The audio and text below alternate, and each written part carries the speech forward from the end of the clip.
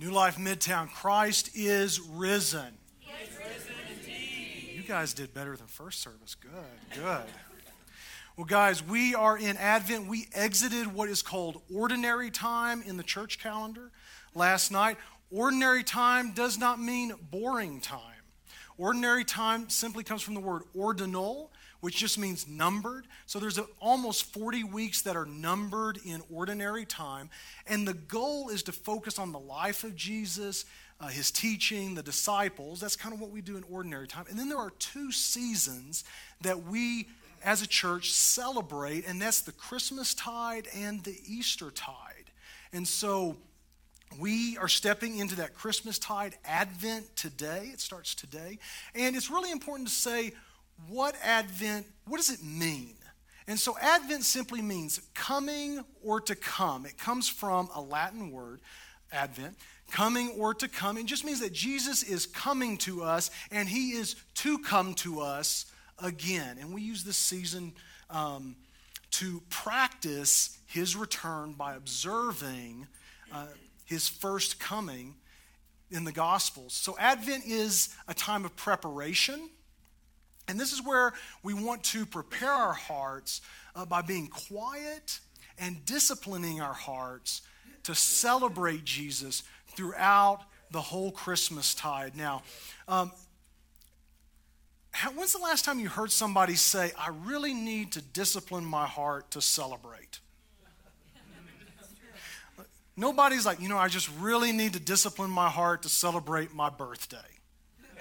Like, I just want to make sure I'm joyful, happy. I'm really going to discipline my heart to do this. Unless you do something like a birthday month, which guys don't. But unless you do something like a birthday month, you probably don't know what it means to discipline your heart. But I think something that those of us who consider ourselves evangelicals or charismatics like myself, or in our traditions like Pentecostalism, we sometimes forget to quiet and discipline to celebrate in these seasons. It's also important to say what Advent is not. Just channeling my inner Chris Green. What I'm not saying, Advent is not prediction or speculation. It is not prediction nor speculation. Now, for the last 2,000 years, we do have a fascination around how and when Jesus will return. But if we follow the scriptures faithfully, we even hear Jesus himself saying, even the Son, me, I don't know when I'm coming back. So it seems like not the best use of time of the church to try and predict when the guy who doesn't know when himself he's coming back, to predict his return. So we want to make sure that we are quieting and disciplining our hearts to be focused on the right things in our Christian walk. So today we're going to talk about two things. And the first thing that we are going to talk about is God is establishing his family. That's the first thing that we want to talk about. And the second thing that we're going to talk about is every sinner has a past, but through Jesus, every saint has a future. So every sinner has a past, but through Jesus, every saint has a future. And finally, just wrapping up our thoughts around Advent, Pope Francis said, everybody calm down. Pope Francis had this great quote. It says, Advent invites us to a commitment to vigilance, looking beyond ourselves, expanding our mind and heart in order to open ourselves up to the needs of people, of brothers and sisters, and to the desire for a new world. Brothers and sisters around the world today are going to read two passages that we are going to read. And the first is out of Jeremiah chapter 33, verses 14 through 18. And this is God speaking through the prophet Jeremiah to a people who have been carried away to Babylon. They've been taken away from their homeland. Their kings have been toppled, and they're grappling with how do we come back? what's going on? We're confused. What do we do? And God speaks this word to these people. He says, watch for this. The time is coming, God's decree, when I will keep the promise I made to the families of Israel and Judah. When that time comes, I will make a fresh and true shoot sprout from the David tree, or the David family tree. He will run this country honestly and fairly. He will set things right. That's when Judah will be secure and Jerusalem live in safety. The motto for the city? It's going to be, God has set things right for us. God has made it clear that there will always be a descendant of David ruling the people of Israel, and that there will always be Levitical priests on hand to offer burnt offerings, present grain offerings, and carry on the sacrificial worship in my honor. This is a promise from God that an anointed one, a Messiah, will come and set things right for the Jewish people. And what our brothers and sisters also read today comes from Luke chapter 21, verses 25 through 27. And this is Jesus speaking, talking about his return. And he says, there will be signs in the sun, the moon, and the stars, and on the earth distress among nations, confused by the roaring of the sea and the waves. People will faint from fear and foreboding of what is coming upon the world, for the powers of the heavens will be shaken.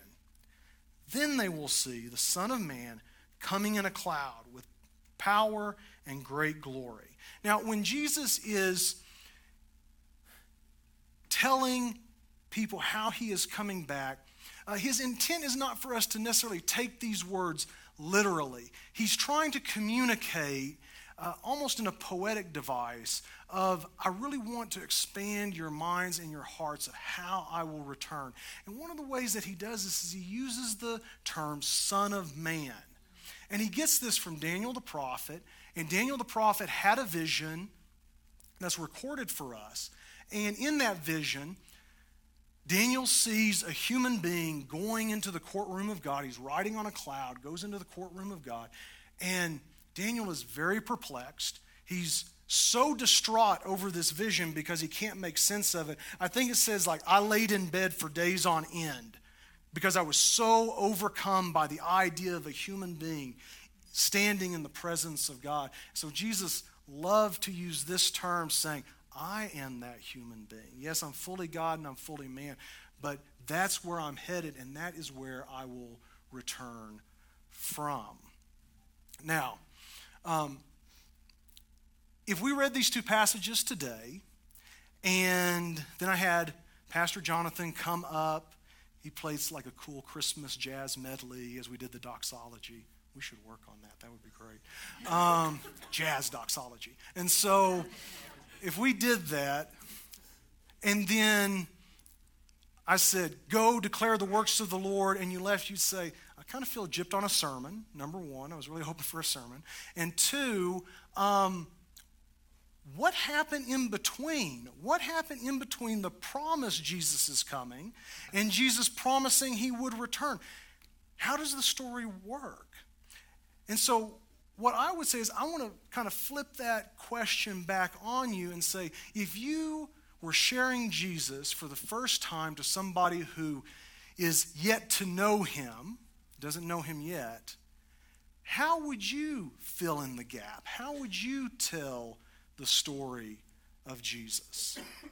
I'll let that sit for just a second, then we'll tell you how you do it. So some of us, we would start out with, we'd say something to the tune of, well, Jesus was fully human, but he was also fully God. And he walked the earth performing miracles. The first miracle that he performed was at the wedding at Cana of Galilee, where he turned the water into wine. And some of you will go home and like pour water in your empty wine bottles, like, please, Lord, heal these wine bottles. And yeah, it didn't go over great in the first service either. It's worth a second shot.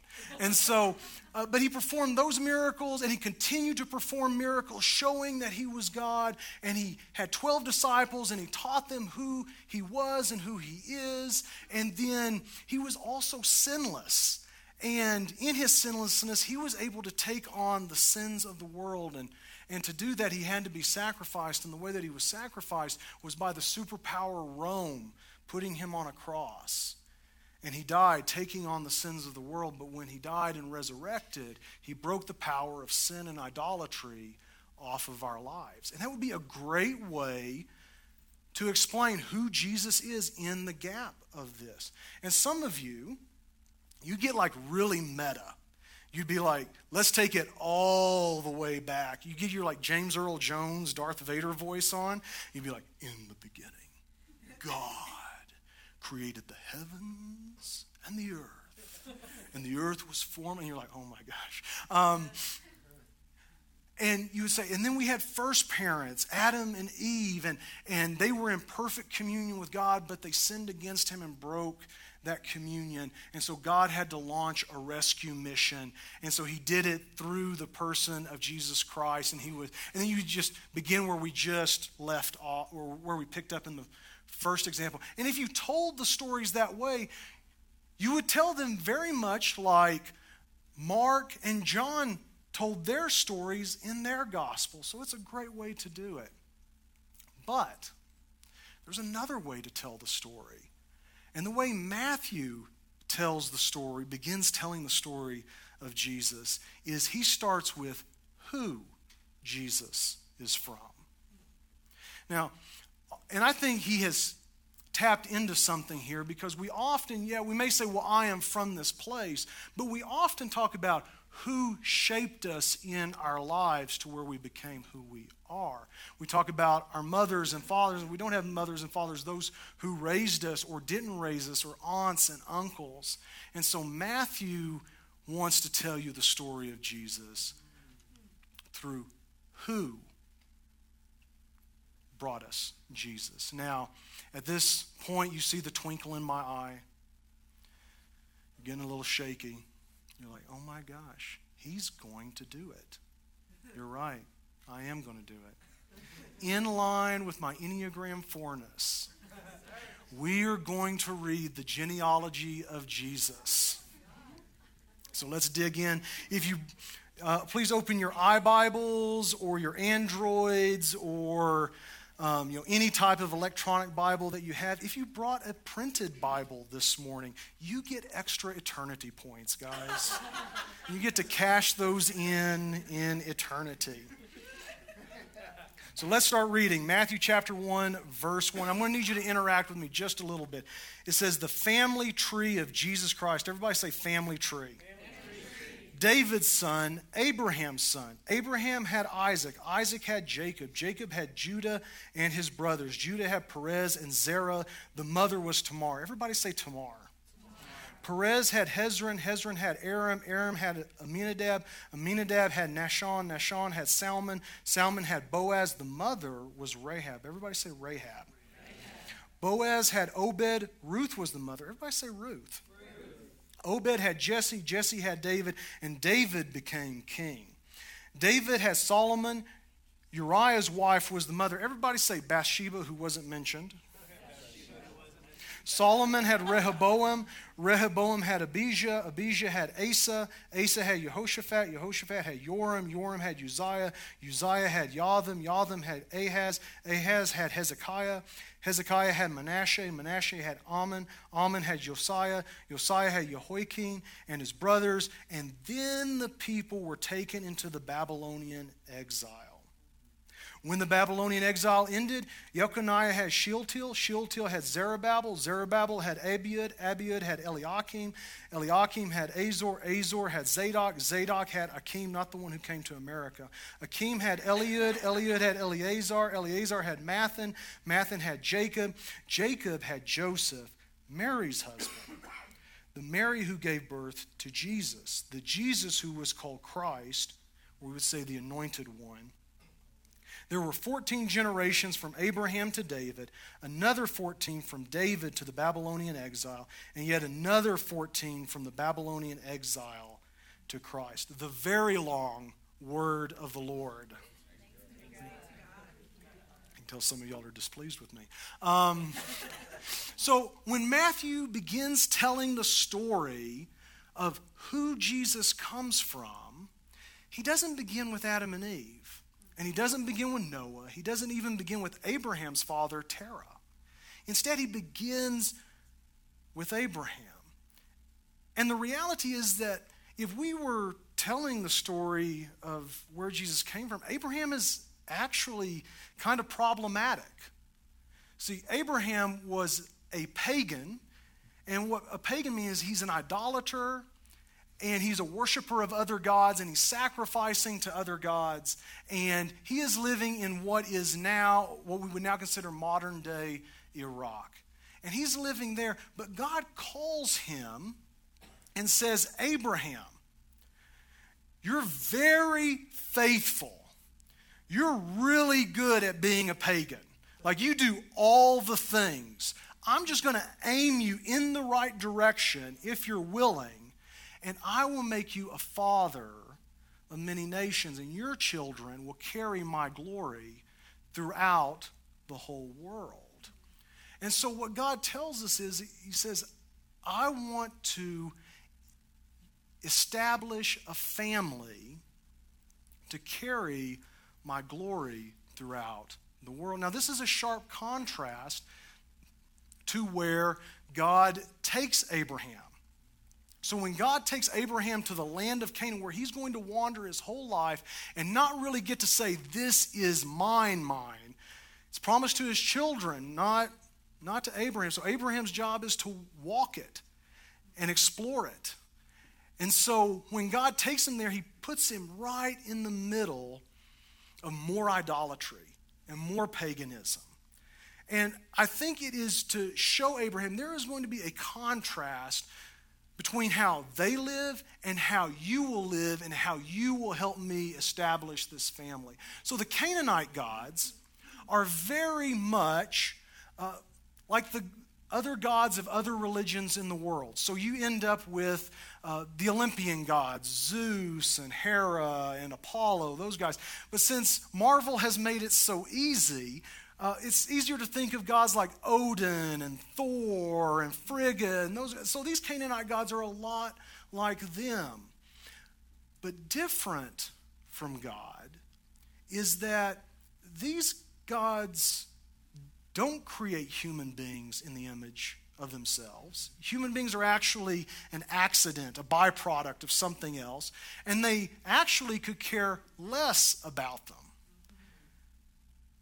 And so the Canaanites, they tell stories of their gods, and I'll just throw a few names out, like El, his queen god wife, Asherah, and the one that we would be most familiar with, Baal. And so they tell stories of their adventures and bloodlust and fights and quarrels among themselves. And one of the stories, Baal gets into a fight with the ocean god and the river god. But Baal can't beat them, so there's this god who makes things, and he's like, well, let me make you two clubs to fight off the ocean and the river. So he makes them two clubs, and Baal beats back the ocean and the river. But the reality is, in skirmishes like this with these gods, really, the victims are human beings. And so these gods do not love, care for, or really even want involvement with these byproducts called, these accidents called human beings. But God reaches out to Abraham, says, Abraham, I'm going to make you a father of many nations. And unlike those gods who are off on their silly adventures and quests because they have nothing better to do with their time, my adventure is establishing this family and being intimately involved with who you and we are becoming in this story. And so God makes him a promise. I'll make you a father of many nations, your descendants, like the stars. But Abraham doesn't get it right. Sarah, his wife, comes to him and says, this isn't coming to pass. It's not working, so why don't you take my slave girl, Hagar? We'll make her like your concubine, sort of like a wife, but not quite. And we'll have a child through her, and we'll get this family going. We'll get this established. And so Abraham was out of his mind and said, yeah, this is a great idea. Let's do this. And so they do it, and they end up with Ishmael, and eventually God comes to him and is like, Abraham, this is not the way that I wanted to establish a family. I did not tell you to do this. I told you that you and Sarah. And so there's a problem. Ishmael has to leave because he can't share space with now Isaac. And so Ishmael has to go, and we think that this is very unjust. This is a hard story to swallow. And I really encourage you, go back and listen to our Galatians series with Pastor Andrew when he was here and talked about that issue. I think it'll bring a lot of clarity. But so Ishmael goes, and Isaac stays, and we would say, this doesn't seem fair. And God says, I'm not going to make my family tree to Jesus through Ishmael. I'm going to do it through Isaac. And so Isaac has two sons, Esau and Jacob. And Esau's a jerk. But Jacob, his very name is like trickster, deceiver. And so he decides, I want the most valuable thing in my world. It's the first birthright. Esau has the first birthright. So let me work some magic and fool him out of it. And so he convinces Esau to trade his birthright. And we would say, Esau's a jerk, but that's not fair. That's not right. But God still honors that Jacob is now the firstborn. And this leads us to a very important point, is that we as Christians, it is not our responsibility to sanitize the Scriptures. It is not our responsibility to make everything flowery. It actually dilutes and diminishes the points that God wants to make to us about our Christian walk when we try to sanitize and gussy up or make flowery these stories. There was a Jewish historian named Josephus, and he wanted to make the Israelites more, he wanted to make the Jewish people more attractive to the Romans, so he would pull out all the negative things of the histories that he would write. So when he talks about Rahab, who was a prostitute, he just leaves out the prostitute part. He's like, I don't want anybody to know this. We're going to clean it up a little bit. But when we sanitize the Scriptures, we actually dilute what it is that God wants to communicate to us. And we don't need to be uncomfortable with these realities. And so Jacob has 12 sons. One of them's Judah. One of them's Joseph. Most of the brothers don't like Joseph, so they're like, let's kill him. Wait, it's a little much. So let's just sell him into slavery. So they sell him into slavery, and Joseph goes down to Egypt, and Joseph saves the known world at that time. But the other brother, Judah, he's not a great guy either. He's kind of following in the steps of Jacob. And so he has 3 sons. And the first son marries a woman named Tamar. And that son dies. And then, as Jonathan explained in our series on Ruth, there's this idea of the kinsman redeemer. And they believe that this was the right thing to do in the will of God. And so the second son steps up to be the kinsman redeemer, but he dies. And so Judah's like, I can't have a third son die. So I'm going to play a little game. What I'm going to do is I'm going to kind of push Tamar off and say, when the youngest son's ready, let's give this some time. And so Tamar is pushed off for quite a while. And finally she gets an idea, and it's not the idea that we would pick. So she waits until Judah goes down to shear his sheep with his sheep shearers. Try and say that 10 times fast. And while he's shearing sheep, he looks over and he sees this prostitute, but he doesn't know it's Tamar. And so he goes over to Tamar, dressed as a prostitute, and he says, how much? And so she says, how much? And he's like, okay, I don't have it on me. What will you take as a pledge? And she says, okay, well, give me your staff and a couple of other things. And this would be like somebody saying, okay, you can't pay me now. Would you hand me your passport, driver's license, and social security card? Like, if you'll hand those to me, and then you can come back tomorrow and pay, because I know you want these back. And so services were rendered. Judah went away. comes back the next day with the money, and he's talking to his sheep shearers, and he asks, "Where's the prostitute?" And they're like, "What prostitute?" It's like, oh, it's awkward. She has my driver's license, passport, and Social Security card.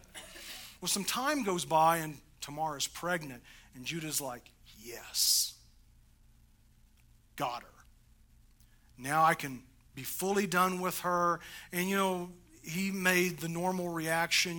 The best way to solve this is to burn her, because that's what we all think when we talk about solving problems. And so he's like, well, you did the things. And she's like, well, the guy that I'm pregnant by, these are his things. Passport, Social Security card, driver's license. And Judah says, you have been more righteous than I. Now, we don't like the methods, but Tamar was seeking justice, and that's how she sought justice.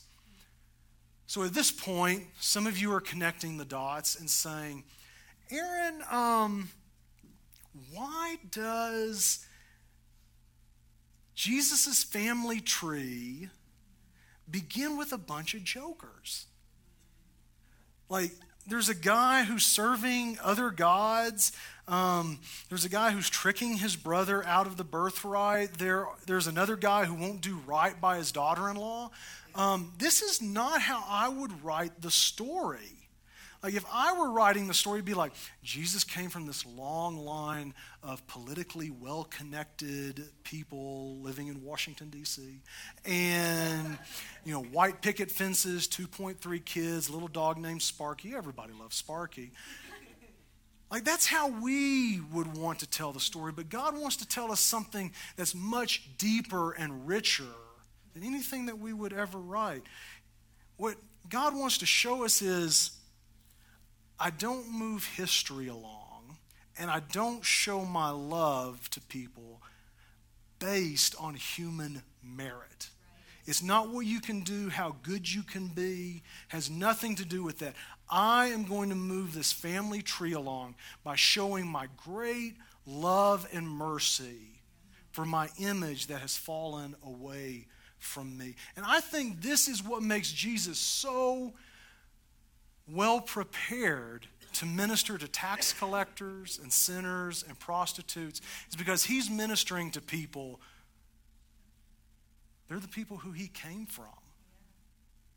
And so he is well equipped to minister to people who are from his family tree. Now, some of us, we would get a little hung up and say, but what about Joseph? Like, the family line should come through him. He's the good guy. Like, this would make such a better story. Like, why does he get left out? Guys, Joseph doesn't get left out. Like, let's not get distracted by the family tree to forget that God still honors the people who are faithfully seeking and serving him. The guy made it into the Bible. Like, he saves the whole known world. And he does the right thing. He does the righteous thing. He just, in God's choice, isn't part of the family tree in that sense. He's like a great, great, great, great uncle or something. So God wants to show his great love. So we go from God promising Abraham the land to the monarchy, King David. And Matthew really wanted to emphasize this. And so we get to go from a promise of the land to a seeming solidifying of the land. We finally have it. We are a monarchy, we are a kingdom, and this is proof that God loves us, and we are validated now as a superpower. But the monarchy was not God's intention for the people of Israel. In fact, he's like, don't do this. And the people are like, no, we really want this. And he's like, don't do this. Like, but we really want a king. And finally, God relents and says, fine, I'll give you the thing that you want that you shouldn't want. And he gives it to them. And for Matthew, when he writes this, it seems like we go from Abraham to the king to exile. everything's a downward slope from the monarchy. And so we have David in the Jewish Bible. The books of Samuel are one book. So there's no first and second, it's just Samuel. And David's story is, for instance, if there were 10 chapters to David's story, those 10 chapters are broken half at the 5th chapter. And that 5th chapter is his sin with Bathsheba. And so we have David going up, everything's great, sin with Bathsheba, never recovers. And this begins the downward slide of Israel's exile to Babylon. And Solomon doesn't do that great either, guys. Like we read and we're like, oh, the wisdom of Solomon. It's like he had a dream, he met God, he asked for wisdom. But the reality is that he used most of that wisdom almost immediately for his own selfish purposes. And one of the ways he does it is by breaking the law, the Torah. There's an excerpt from the Torah that says, do not get chariots. And Solomon's like, I want a chariot. I want a souped up chariot. I want more horsepower, pun intended. I want more horsepower. Give me the chariots. And so immediately he is using what God has given him for his own selfish ends. And then we end up in Babylon. So we move from the patriarchs, the larger-than-life guys of the family tree, and then we get to the power of the family tree, the monarchy. But then when we get back from Babylon, we end up with a third type of people that are in our family tree. And I call that the nobodies. Okay, who's ever heard of Shealtiel? Anybody? Anybody heard of Shealtiel? I haven't heard of Shealtiel. I've read no stories about these guys where it's like mighty hand, outstretched arm, put to flight a bunch of people, took the jawbone of a donkey, beat some people up. No, there's no stories about these guys. They're just people like you and me. I dare say nobodies. I know some of you are history makers, but we'll address that later. And so they're just nobodies like you and me, but God counts them worthy to move along the family tree of Jesus Christ. And finally, we arrive at our last group of people, our fourth group of people. Last 4 weeks, we did a series on Ruth, and we called it The Outsider, and these are the outsiders. You remember I had you say Tamar and Rahab and Ruth's names as we worked our way through the genealogy. You have Rahab, who, she is a Canaanite. So nobody in Israel wants anything to do with a Canaanite because they worship these other gods that I just told you about, El, Asherah, and Baal.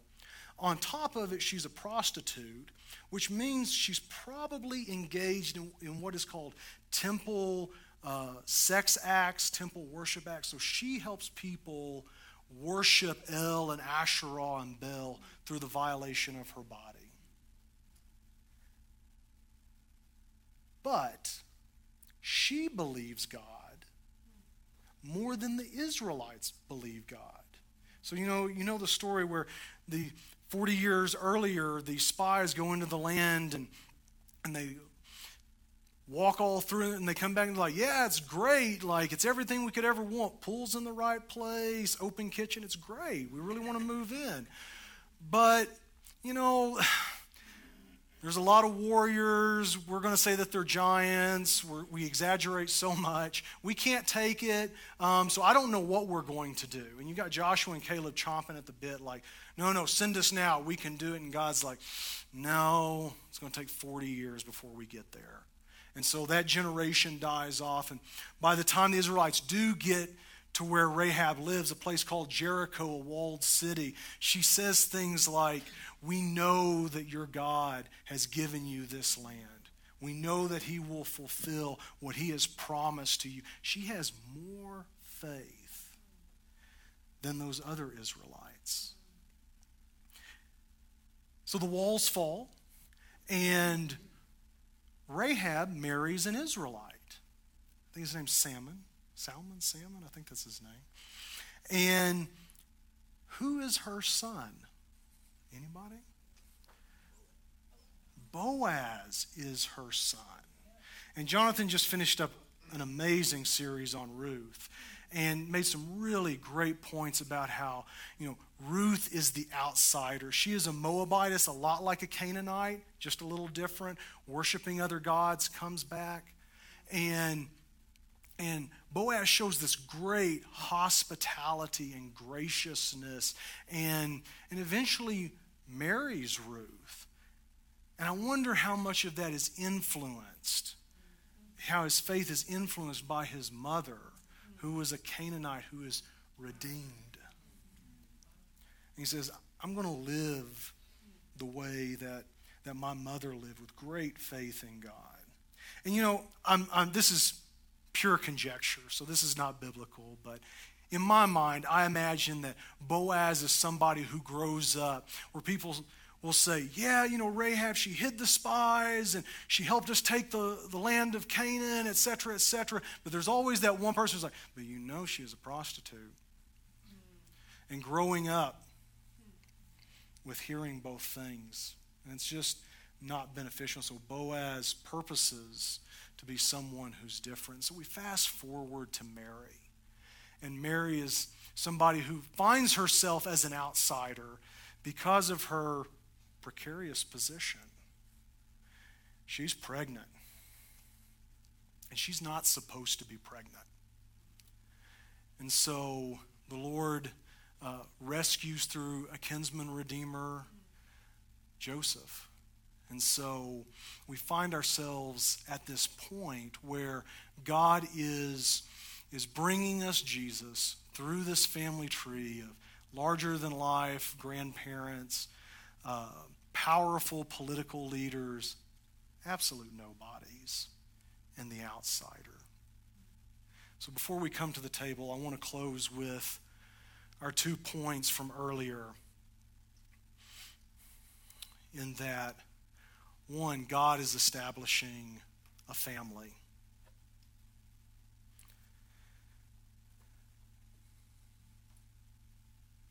See, the reality is that God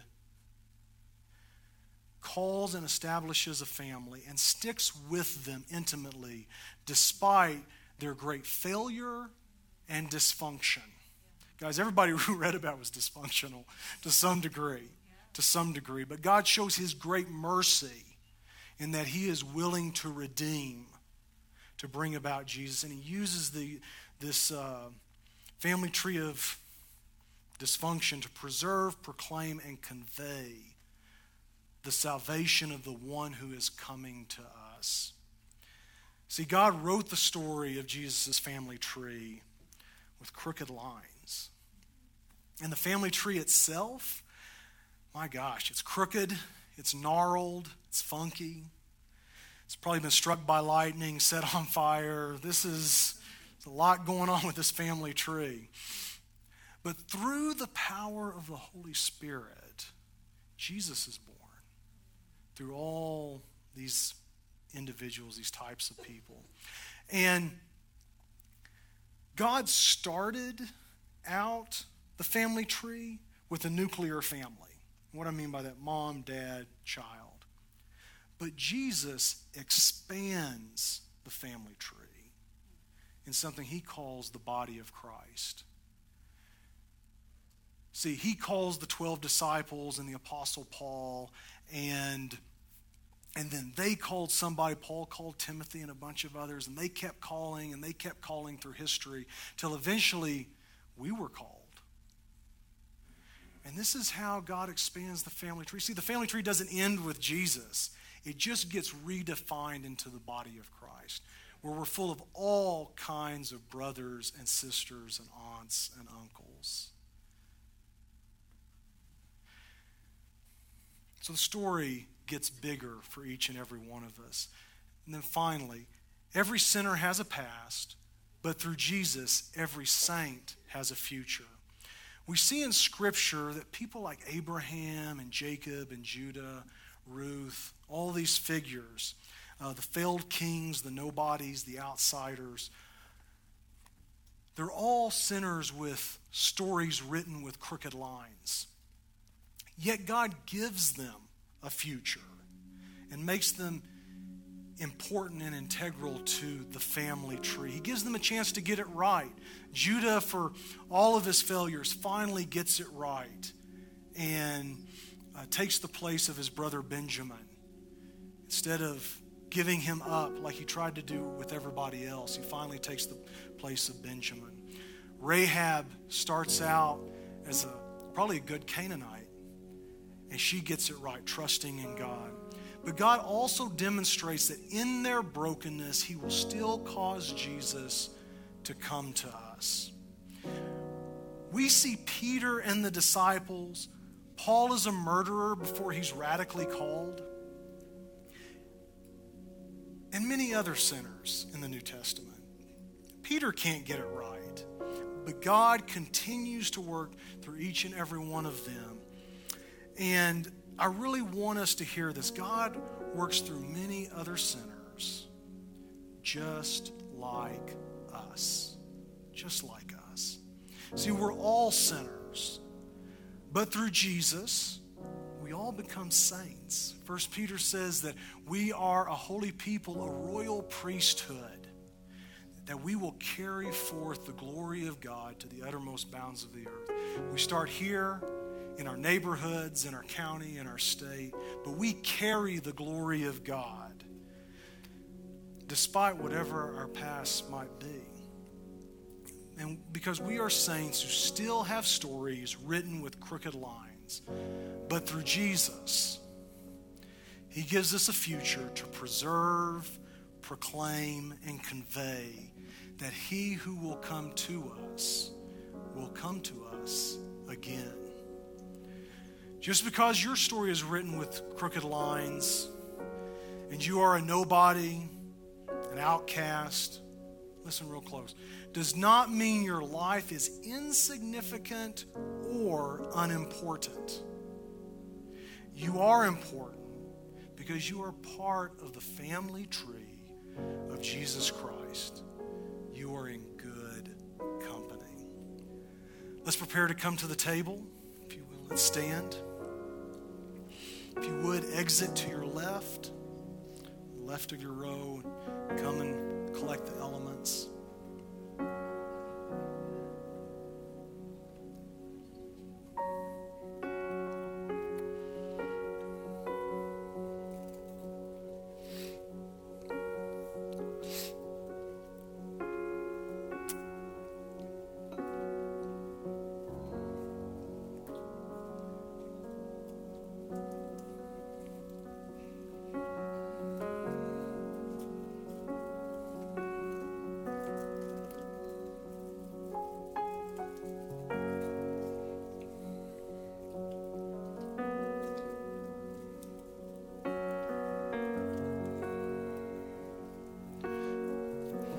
As we're returning to our seats and fiddling with our communion cups, I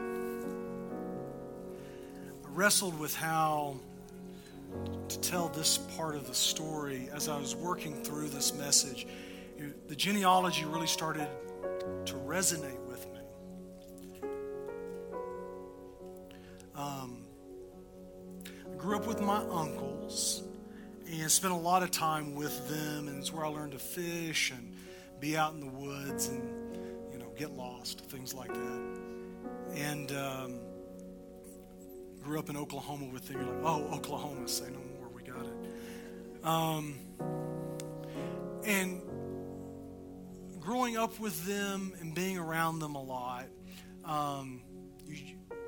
were kind of crazy. And by kind, I mean crazy. Like, just dealing with some different mental health issues and alcoholism. And there's a few instances where I was a victim of their struggles with those things.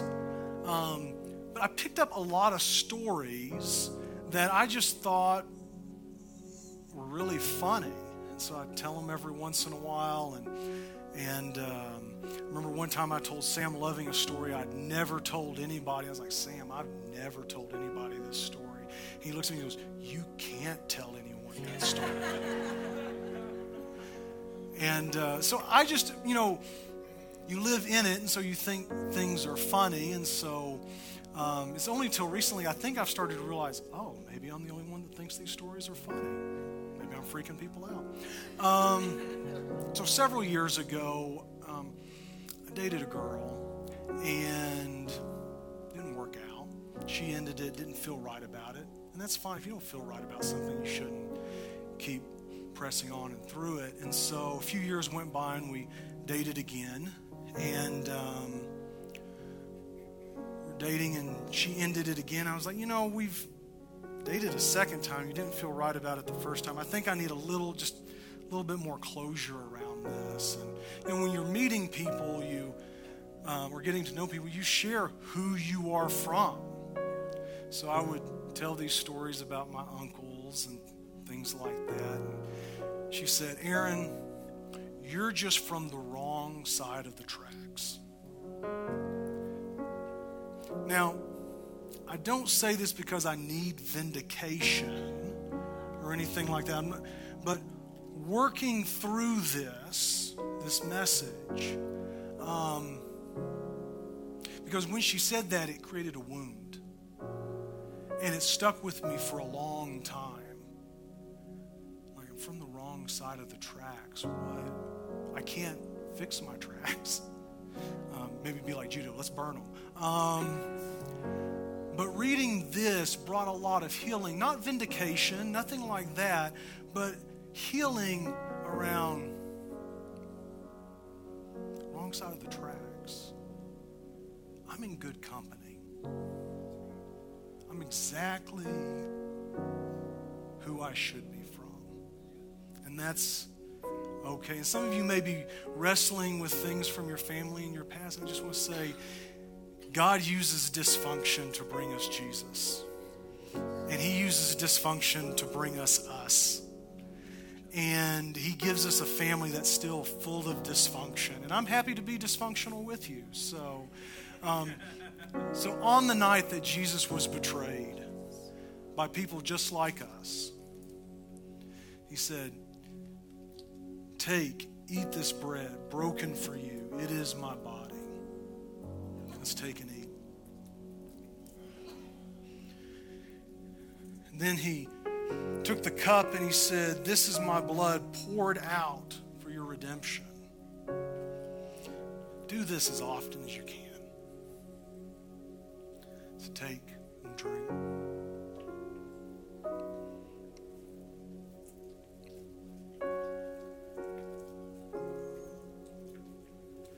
Jonathan, if you would lead us in the doxology. Praise God from whom all blessings flow. Praise Him, all creatures here below. Praise Him above, ye heavenly hosts. Praise Father, Son, and Holy Ghost. Church, real simply, to go today and declare all the good things He has done for you. He has given you a family. Go in peace.